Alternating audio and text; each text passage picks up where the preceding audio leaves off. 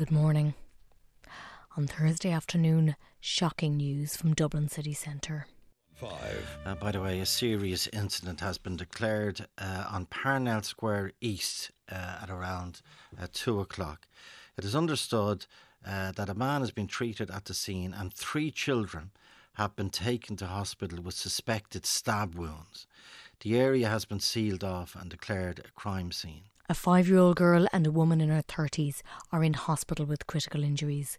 The 2 other children were treated in hospital. On drive time, just after 5 o'clock, Cormac was joined by Labour Senator Marie Sherlock. You're a public representative in this area, and it's extremely distressing, this attack, which happened in Parnell Square, as we know. What is your response? Well, I think today is a very harrowing day. You know, it's an ordinary, what should have been an ordinary Thursday. The children lining up outside their school to go to aftercare. These were junior and senior infants. And, you know, a routine that happens every day of the school week, and then these absolutely harrowing set of events where we now have 3 children and a woman in hospital. And I think while our thoughts are very much with the families of those injured, and I'm very much hoping that they pull through and make a recovery.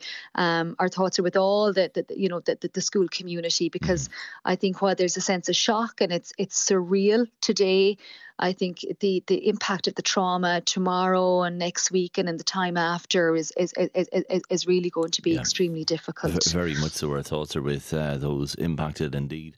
It was a shocking incident, but so many people in the area came to help, risking their own lives. They created a cordon to protect the children. A Brazilian Deliveroo driver jumped off his bike to try and stop the man. And then the Gardaí and the emergency workers arrived. The very, very best of Dublin. But then, as the Gardaí tried to contain the crime scene, a violent mob which grew and grew, and by Thursday evening, riots and looting on a scale that has never been seen before. Vicious and frightening. On Late Debate, Colm O'Mungan spoke to Emer Macaulay from The Journal, who was in the city centre. Absolute chaos, Colm. So it started off at the cordon around the scene on Parnell Square East earlier today. Gardaí doing a very hard job there. People hurling abuse at them. Shouting kind of anti-immigrant and racist sentiments, and shouting abuse kind of at the media as well. One journalist in particular was getting harassed. I was videoing it because I was reporting on what was going on, and a guy pressed himself up against me behind me and told me to stop recording. So it was an intimidating situation even then. Since then, what emergency services and Gardaí have faced in the city centre is frightening. I think it's very rare that we see something on this scale. We've seen, Gardaí getting pushed over, holding riot shields on Parnell Street, fireworks fired in the direction of Gardaí. A Dublin bus was set on fire at the top of O'Connell Street. A Lewis carriage was set on fire. So, it really is like a large scale of damage that's being done to property. Gardaí at this stage have all the side streets around O'Connell Street kind of cordoned off, and they've closed off the area. So tonight what you would have seen is people, mostly men with masks on, running away down those streets with bags full of looted items. I've just walked home down Capel Street towards the Dorset Street area, and as I was walking home on Capel Street, there were lads in masks with big wooden sticks smashing in the front window of a shop premises, and there were people living in flats above it looking down. I'm sure they're absolutely terrified. I got out of there as quickly as possible. It really is a scary situation. Also joining Colm, Dermot O'Leary from the National Bus and Rail Workers Union, because transport throughout the city was affected, with some services pulled completely and buses set on fire. We've also reports on one bus driver being physically pulled from a bus on O'Connell Bridge, assaulted as he was pulled from the bus, and that bus was also setting fire.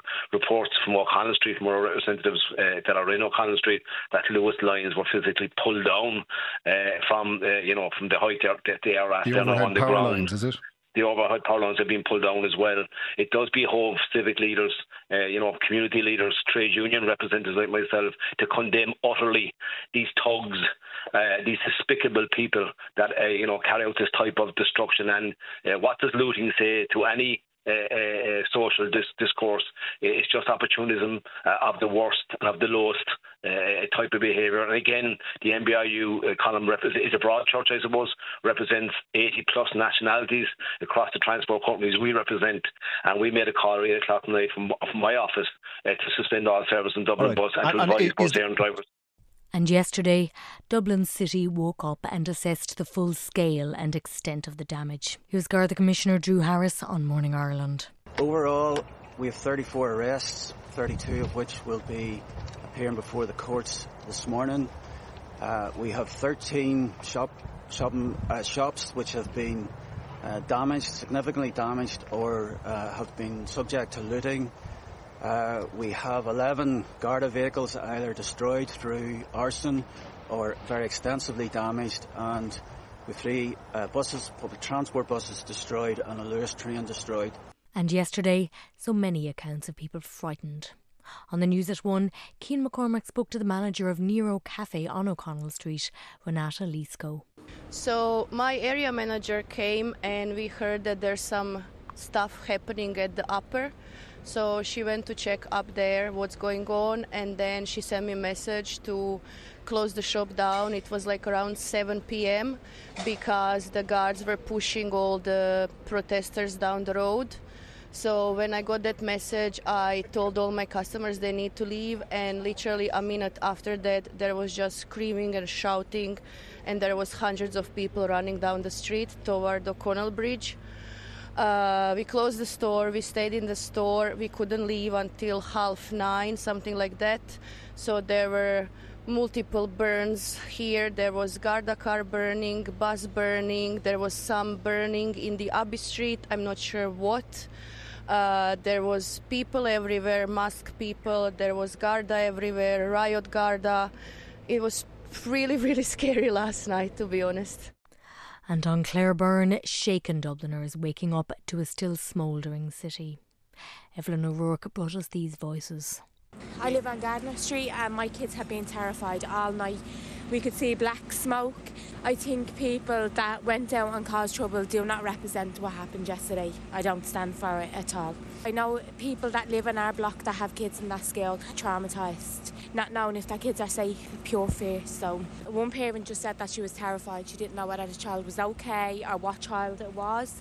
Everyone's just thinking of the poor family, that them kids. It's just madness. We could see police had the road blocked off. They were telling people to stay in and not to come out. It's shocking that we're not safe or that you can't feel safe. Another one, he's like, Ma, I don't want to go to school. How can you tell them, like, school should be safe? It's just shocking. It's disgraceful. The city this morning has gone to a standstill. I mean, it was just absolutely disgraceful. Were you shocked by how quickly it went? I was, but I don't blame the police. I was just shocking. Like, it took people 3-4 hours to go home from work, and yeah, a bit nervous, but she's nervous. The kids are shocked, like all her friends. I'd say there's probably 7 or 8 of them not going to school today, like because of what happened last night. But she's asked me all morning, so I brought her in. It deflected from what happened with the children, them writing. It was just an opportunity for them to go writing. And in almost every voice, anger and disbelief that something like this could happen in our capital city. With Clare, Richard Shakespeare, Chief Executive of Dublin City Council. You have to get the work going and maintain it and get that place sorted. Now, we know Arnis is going to open at 12 and the GPO will be open at 12 as well. But do you feel in some element of shock this morning? I was fundamentally depressed. I really was when I walked through the streets this morning. And just senseless stuff. You know what I mean? And those thugs don't represent the Dubliners I know, or the city that I love. Mm-hmm. Richard, we'll let you get on with the work. I know you have to get back out there. Yeah. Are you okay? Are you worried is it worry for your staff or disappointment and sadness in your city that upsets you so much? It's a bit of both. Yeah. And as the city clean-up continues and businesses try to get back on their feet, questions as to how something like this could have happened. On Morning Ireland, Justice Minister Helen McEntee. I know you say it's only a small group of people, but for hours last night, the city centre of the capital was out of control. It was a no-go area. How was it allowed to get so out of control? Well, what I think is important to recognise is that Gardaí contained this, for the most part, to a very small area. Now, it is beyond. This was our main thoroughfare, and I acknowledge that. And I think the scenes were incomprehensible for most people. It looked very contained, Minister, to be fair. They managed to contain this to a very small area. Yes, there were incidents and individual incidents which expanded out beyond the O'Connell Street area and Henry Street, but this was for the most part contained. And by midnight last night, order had been restored to our city. But this was a group, a violent mob of thugs and criminals whose sole focus was to wreak havoc. And it is a very volatile situation. Gardaí need to protect themselves. There were a huge number of Gardaí who were assaulted, who were spat at, who were the victims of vitriol and hate themselves. And we need to protect them and keep them safe. And I cannot commend them enough. I think they responded in the way that they felt was appropriate and that was required. And they are trained. They are the people on the ground who do this day in, day out. But I think what's important to acknowledge as well, the fact that we don't see this often means that the Gardaí, of course, they will take what happened last night, they will adapt their response, and they will make sure that from today, from this morning, throughout the day and over the weekend, there is a strong presence and that they stop any type of gathering like this from happening again. And while Dublin's north inner city has been the focus of media attention for violent incidents in recent months, it was far-right groups that have stoked these tensions. Gavin put this to the Minister. Your government has been warned for years about the importation of hate, the funding of these groups by US and UK sources. Have you failed to take these warnings sufficiently seriously? No, we have not. These are constantly monitored.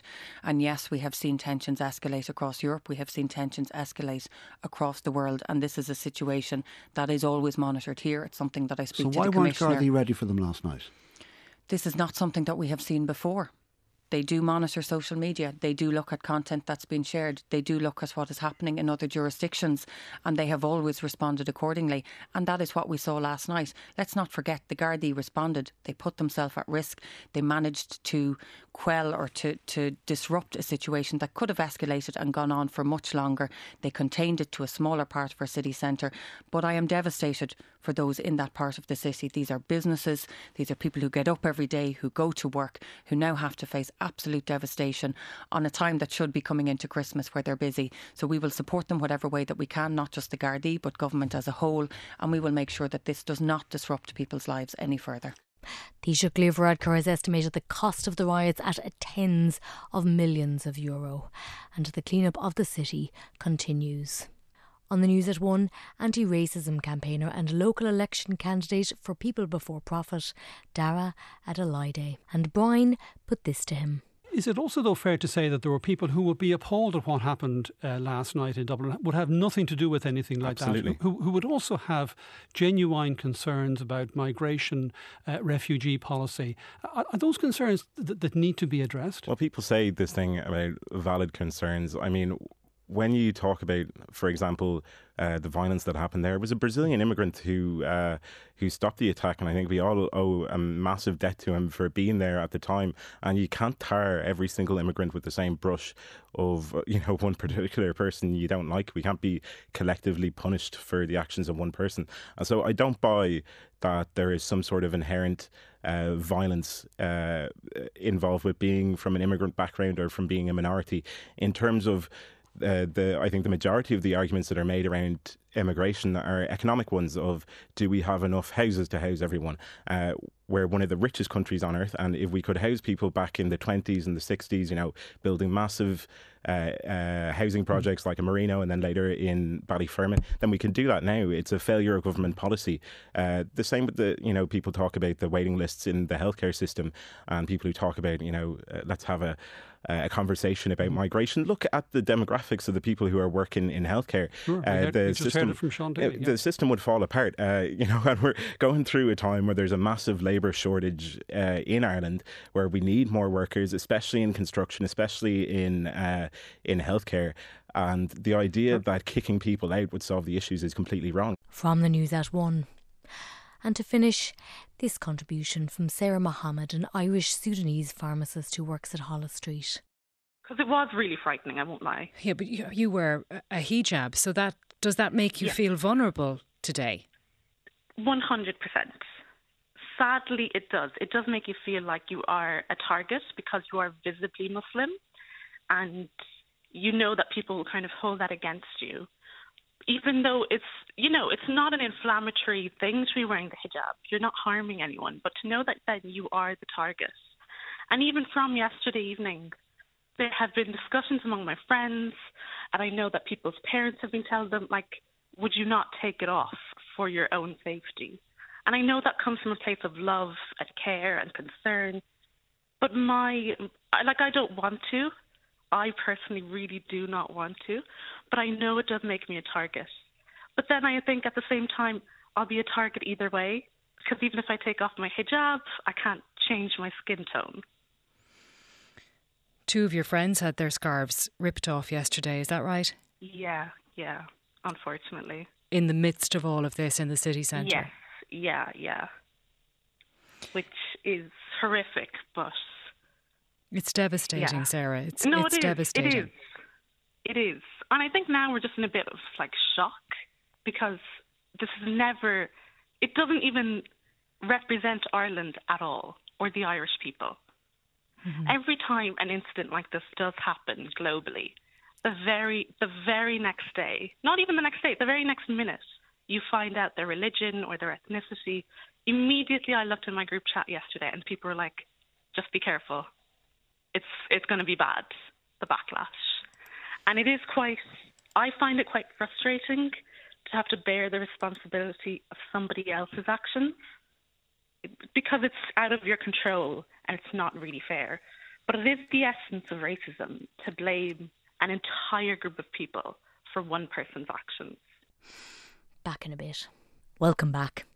With Miriam, homeware designer Helen James, and a story you don't hear every day. Her family had moved from England to Ireland in 1968, where her father was appointed Islamic curator at the Chester Beatty Library. However, he started to steal and sell artefacts over a number of years. But one day, his theft was discovered and he was arrested. What was that time like for you? It was like a chasm in all of our lives. There was, there's those points in your life where there's before and after, and it was just completely ripped our entire lives apart. It was first of all unbelievable. So I was actually away in Spain for the summer, and how old were you by then? I was going into my final year in college. I was in NCAD, so I was 21,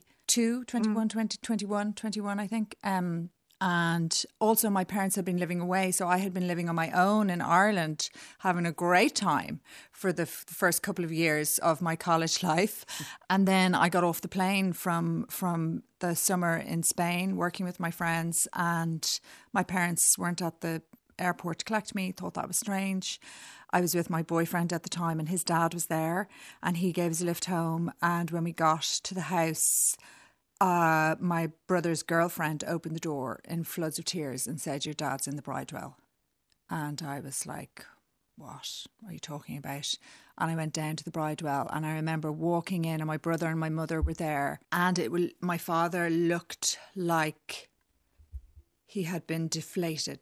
It was like someone had just let the air out of him. He was standing up, and he had already admitted to everything.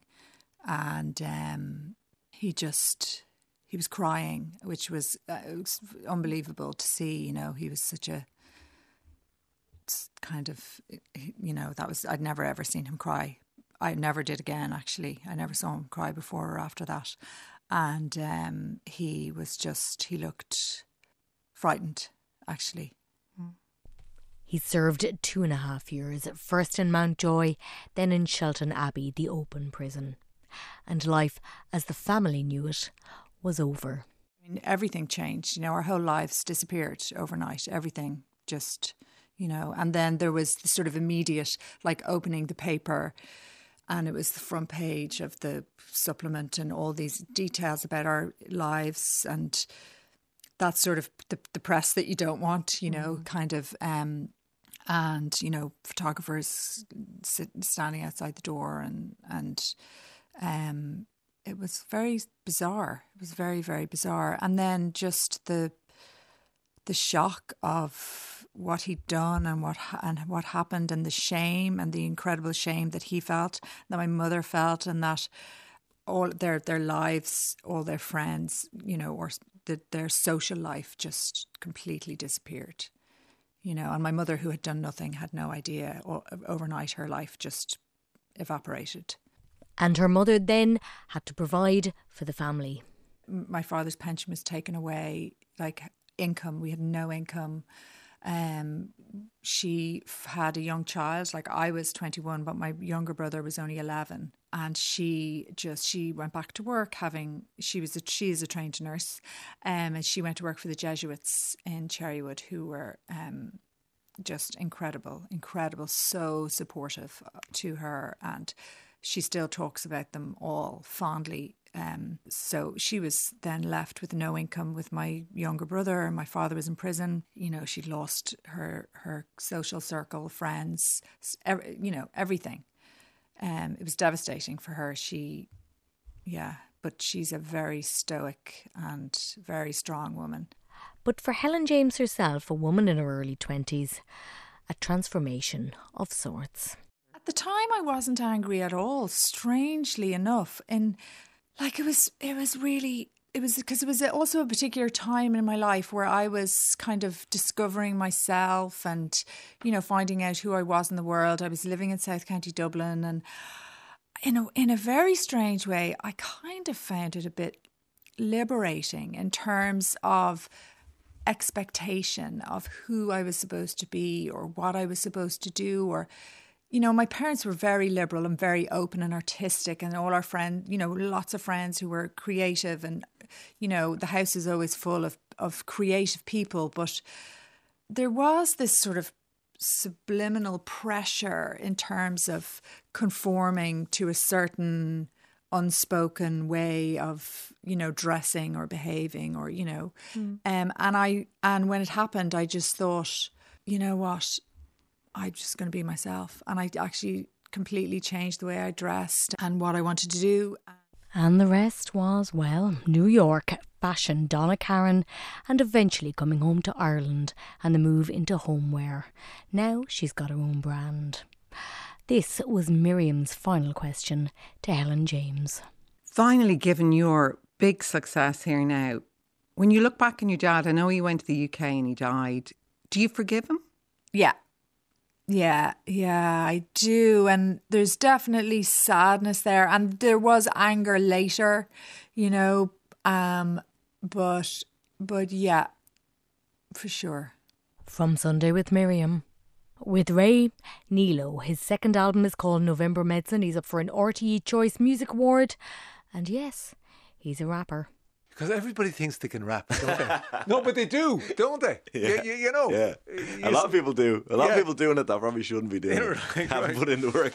When you hear something, you're like, that's a bit cheesy, or that's a bit, and as an Irish person trying to rap as well, you have to go a bit extra, because you hear it in my lyrics, I don't talk about the usual stuff. A lot of it is very emotional, very much about relationships or society and stuff. Like, I can't be out here rapping about things I don't know about, like selling drugs or being with lots of women or whatever. You know what I mean? My friends would be like, what the hell are you talking about? That's not you, So LA. Yeah, exactly. Clonsilla. Clonsilla. Silla Mafia. But this is a breakup album, so expect a little bit of pain. It's so nice to be able to transmute that kind of pain into something positive, we'll say. So it's therapy. Yeah, it is therapy, yeah. And even if some people don't like it or think it's too out there, too vulnerable, like, I could be talking about way worse stuff, And this was something Ray wanted to get into, as did Nilo. Did you need therapy? Is the question, I suppose. I've definitely been in therapy a bunch of times. Yeah. I do find it very helpful. I actually think every single person should go to therapy, I think a lot of people go to therapy to put up with people who don't go to therapy, you know. I think so, anyway, you know. That'd be, if we all went to therapy.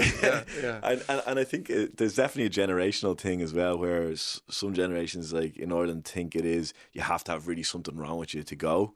And that's not necessarily true. I think everybody should just learn how to talk about stuff, and people are professionally trained to help you through your life, you know. It is expensive is the only thing. It's really is expensive and not freely available to people who don't have the money. No, it's hard, but yeah. And it's interesting you say about a generational thing, because for my generation, nobody in Ireland went to therapy. And it was kind of frowned upon. It was. It was stigmatised. Yeah, stigmatised.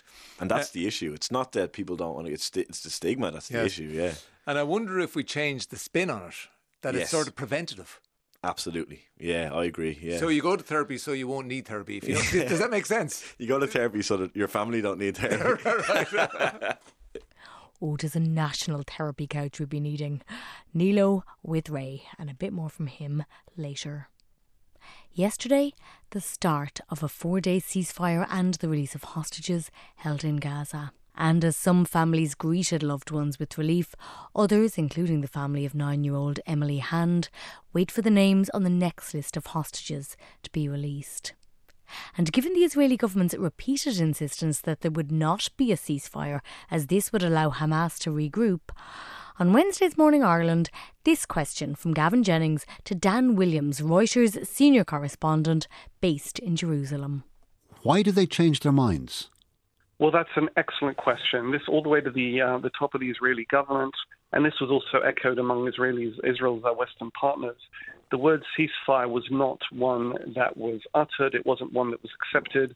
What Israel spoke about was humanitarian pauses, which at the time it described as lasting no more than a few hours as required, and which indeed it instituted on a very, very localized level for humanitarian corridors where Palestinians were encouraged to evacuate from the war zones. Now it would seem that there has been a shift. Now it does appear to be a ceasefire of 4 days, perhaps longer if this proves to be a more protracted deal. But interestingly enough, Qatar, which as I said is the country that mediated the deal, the language of its statement on the deal used the term humanitarian pause rather than ceasefire. So it would appear that among the parties, at least mediating the deal, among the parties talking to Israel and the United States, there was an agreement to keep moving ahead with the word pause. In other words, restoring or amplifying the Israeli approach that says when this is over, the war continues, because Israel had two twin war goals. One was recovering the hostages, which appears to be now partly underway, and the other is destroying Hamas. So Israel, at least now publicly, wants to signal that it fully intends to resume the fighting as soon as this agreed lull ends.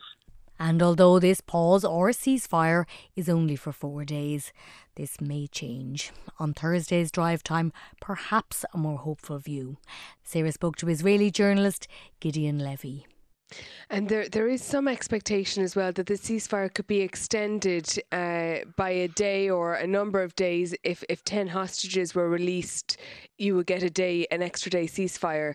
I wonder how much wriggle room do you think Benjamin Netanyahu has on this? Is there a possibility, do you think, that this ceasefire could be extended indefinitely? Absolutely. I don't know if indefinitely, but it will be extended if there will be more hostages released. And Netanyahu can pass it without any problems, because the national sentiment is now all about releasing as many hostages as possible. That's the national sentiment right now. Israel is quite united over this.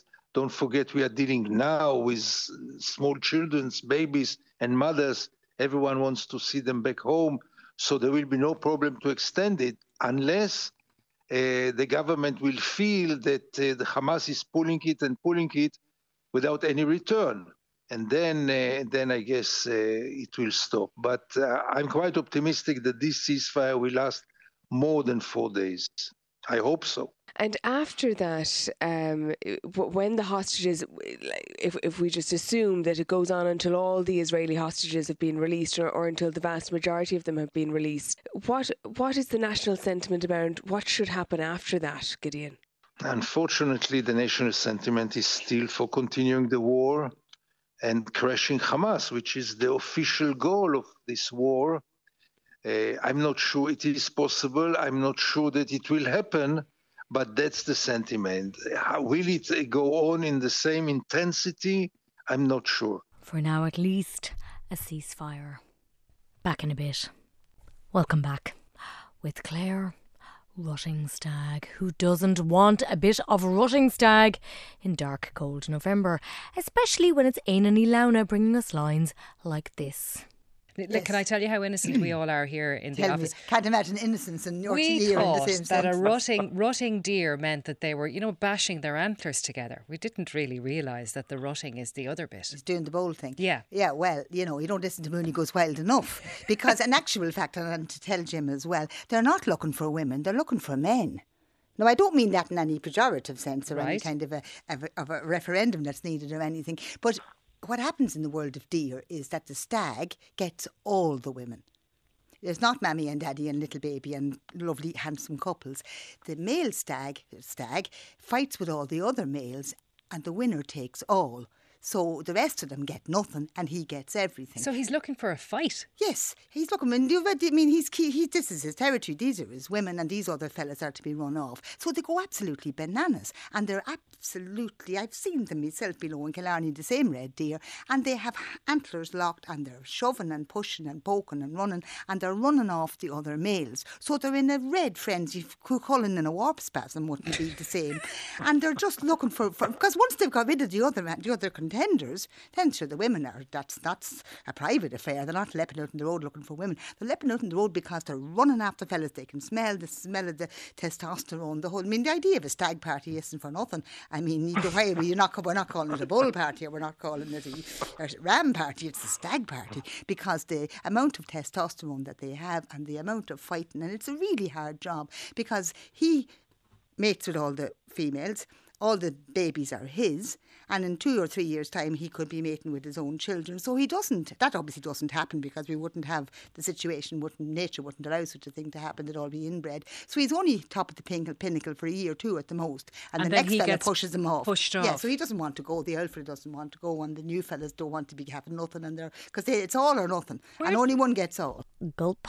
And this can be a problem, not just for the punier stags amongst us. No, if you're out on the road, you don't want a gamey old stag hopping on your bonnet. So, in the absence of their natural predator, the wolf, us humans have got to cull. People get very upset though when you talk about deer culls, don't they? This. But are you saying this is what we should be doing more of? I know we do a certain amount of it, you have a food chain, and you have the food chain, each level keeps manners on the level beneath it. And if you don't have something to keep manners on the level beneath it, then it's going to go out of control. Mm-hmm. I didn't invent the laws of ecology. I didn't make these rules up. I'm only explaining them, so don't be giving out to me because I'm against deer. I'm not. I'm only saying we have nothing to keep manners on the deer, so humans have to step into that place instead. And by doing this, in a controlled, in a scientific fashion, by taking out the weaker ones, not the stronger ones, as the wolves would do. Wolves wouldn't catch the great big stag with 10, 11, 12 points. They'd catch the buckety fella who didn't win the fighting. And, so the weaker ones were taken out by wolves in the olden days, and culling would be done in the same fashion. So, with that scientific justification in mind, keep the boot free. Maybe a bit of venison for the Christmas. If you want to eat clean meat, that's what you want to be eating. Okay, so your solution is to eat them. Eat them, yeah. With the Darcy comedian Shane Daniel Byrne. He's got a podcast, and just listen to the tone of Ray. Young Hot Guys. That's right. Is the name of the podcast. It's you, Tony Cantwell and Killian Sunderman. And it's just a little baby podcast. We're on episode 3, just came out today. And we are on the Head Stuff Podcast Network, which is the number one, the best. They won their podcast awards the other day, the best network in the country. And we are the number one comedy podcast in Ireland. No, there's many networks. Oh, is there right? I thought it was the only one. We're coming for you, us the independent guys. We're coming for your gigs, right? Yeah. No, it is really great. So it's the three of us just chatting, and it's like, some podcasts are real themed, and some are just, really us winging it. And we're very much us winging it. And if three men spend enough time in each other's company, eventually a podcast will arrive. That's just the way. That's the way things work. That's evolution. That's evolution now. They just appear suddenly. Either hunt bison or make a podcast. Next thing you know, you're subtitling clips, you're putting them out. It just happens. And before you roll your eyes going, just what the world needs. 3 more men talking. In this instance, they're talking about candles. Well, the candles are changing, right? As men, remember there used to be metrosexuals a few years ago. That was the thing. That was men who... That could be 15 years ago. Yeah, but it moves changes so quick. Yeah. I don't know what they are now, but anyway, men can light candles now, and that's great. And I think they're marketing the candles towards men a lot more now because they're called like husk and bog and tree and spit.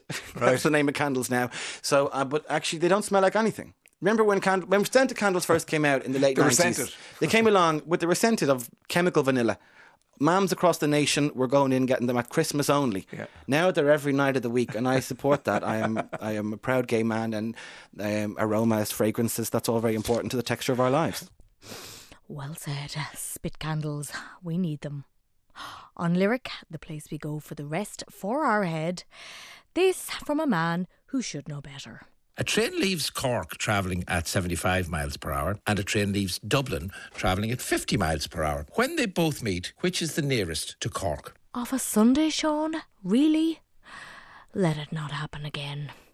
Oh, the answer for those sick puppies who like this kind of thing? Well, of course, when the 2 trains meet, they're exactly the same distance from Cork.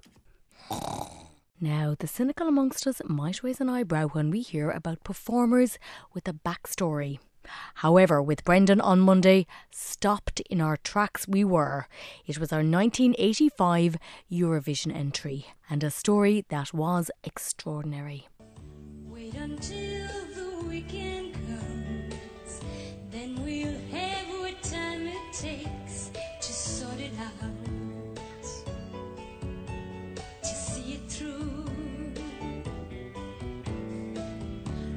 Until the weekend comes, Sundays always change your mind and make you laugh about me and you. Your taffeta dress is so reminiscent of the time, and you look extraordinary on stage. And I don't look blind. Excuse me, I don't look blind? The first of many twists and turns in the story of Maria Doyle Coosh. She is remarkable. Well, you can see it. Well, tell me about that. That's just fascinating to me. Well, my lovely little taffeta dress came from Penny's. I paid £30 for it at the time. Yeah, I didn't have any big designers like you making me a lovely dress, and I loved it. And then a wee pair of shoes that I bought as well in Dunn Stores, and. The whole situation was that I went blind when I was 9. Now, in the 70s, there was nothing for you if you were blind or if you were different, and especially if you were a wee girl. And they sent me to a blind school to become a telephone operator. Now, I didn't want to become a telephone operator, so I ran away from Dublin, and I made it all the way home to Dundalk in County Louth. I had a wee medal around my neck, a wee holy that I got at my communion. And I remember I used to hold on to that wee medal the whole way down to Dundalk. And I was 10, Brendan, when I ran away from St Mary's School for the Blind. And as I held on to that medal, I'd look up to the sky and I'd say, please, God, don't let them find me. Wow. They didn't. So from that day on, Brendan, I decided not to be blind. I didn't talk about it. I didn't speak about it. And I pretended to be this little girl that could see, and that. So my mind can see, like my brain, it can see. So I can visualize very quickly when I'm in a place for over maybe 5-10 minutes. I know everything straight away. I have a great memory. Maybe so, but the Eurovision stage with the orchestra, the cameras, the lights... When people watch the performance, and I urge you to go to YouTube and watch your 1985 performance, you take camera direction flawlessly because you didn't tell people you were blind, did you, at the Eurovision? No. The only woman that knew about it was the director, the producer. There was a big, huge cross on the stage where the backing singers would leave me. And she knew, even without me talking about it, by the way they were guiding me and they'd bring me onto the stage. I did my same performance every time because every morning for a week you rehearse your song. And because I was first on, I rehearsed at 8 o'clock every morning. So I did my same little actions and my same little look, and I would wait until the weekend comes and you can catch the tide, and I would put so she knew exactly what I was going to do, and she told the cameras what to do. Wow. So it was wonderful. So it made it look like I could see. And she told Brendan about when she first lost her sight. She was 9. I was just at school, like it was autumn, back to school, delighted to be back at school. And all of a sudden, I was just looking at the teacher, the blackboard, and she was writing on the blackboard, and everything just started going really fuzzy and weird, like fog. Imagine like a thick fog coming in from everywhere. So I put up my hand and I said, Miss, there's something wrong. I just can't distinguish anything anymore. And she said, we'll go on home. And I went home, and Mammy held, I don't know if you remember this old salt containers at the time, and I think they still exist. You know, the red and white tall salt, table salt. Yes. And Mammy held that up, and she said, read what's on that, Maria. And I said, Mammy, I can't. So she took me up to the Eye Near Hospital. Now, I didn't know what blind meant. You know, when you're 9, nobody around me was blind. Nobody had bad eyesight. I didn't know you could go blind. I thought this was like Doctor Who was going to come out of his telephone box and say I was part of a show, like, you know. It was just, I didn't know what was really happening. And then within 6 weeks, that was it. It was over. 95% blind, leaving me with just a wee bit of light, which is unbelievable. I still know when it's dark, and I still know when it's the day. And I think that's a miracle. And because her blindness was transmitted genetically, it was then that she made a discovery. The man she thought was her father was not, in fact, her biological father, no. That was a Spanish man. Her mother had become pregnant in the 1960s. And she was sent to London, Brendan, to hide her pregnancy. And 2 priests picked her up in London, and they brought her back, and she was incarcerated in one of Ireland's Magdalen laundries. Now, I know we call them mother and baby homes today. I don't like calling them that, Brendan, because what happened there and what Mammy went through, a home is where you're loved and where you feel safe, and it was the opposite. So I was born in a Magdalen laundry, and Mum was there for 10 months, and that's where I started my life, and I was called Stephanie. My name was Stephanie. Yeah, so they wanted Mammy to adopt me and give me up, and as they would hold the papers up to her, you know, the adoption papers, the nuns would kind of point at the papers and they'd say, you've nothing to offer your child. You'll be able to do nothing for her. You need to adopt. Sign these papers. My nanny Isabel from Dundalk at the time thought Mammy was in England, and when she found out that her daughter wasn't in England, she tore down mountains and rivers and everything to find out what her daughter was, and she found us. Wow. And when she found us, she signed us out. She signed us out of the home, out of the Magdalen laundry, and that was it. I was free. Mammy and me were out. Extraordinary. Now she moved to France, raised 7 children, decided to get back into music. She was on The Voice in France and in Ireland, but it is for her work on inclusion and equality and advocacy for the blind that has earned her the Presidential Distinguished Service Award for the Irish Abroad. And yes, the Mammy's coming with her. For somebody that was completely excluded and hadn't anything to do with inequality from her birth until for years and years and years, I'm getting this medal for inclusion and equality. Congratulations. It's just wonderful that I'm coming home and that I'm going to be bringing Mammy with me. Amazing. That's wonderful. Yeah. And the very best of luck with everything else you do. An amazing story. Maria Doyle Coosh with Brendan. Well, that is it from this week's Playback. We talked about him earlier, and we will finish with a song from Nilo. This is called Only Human. Thanks for listening. Talk to you next week. I'm with you and every inch of all your sorrows, all blonde and black like every hint of my tomorrows. We wind our paths through roots and woods and live on borrowed time. I'll take those lens, but I'll be blessed if you want to just be friends.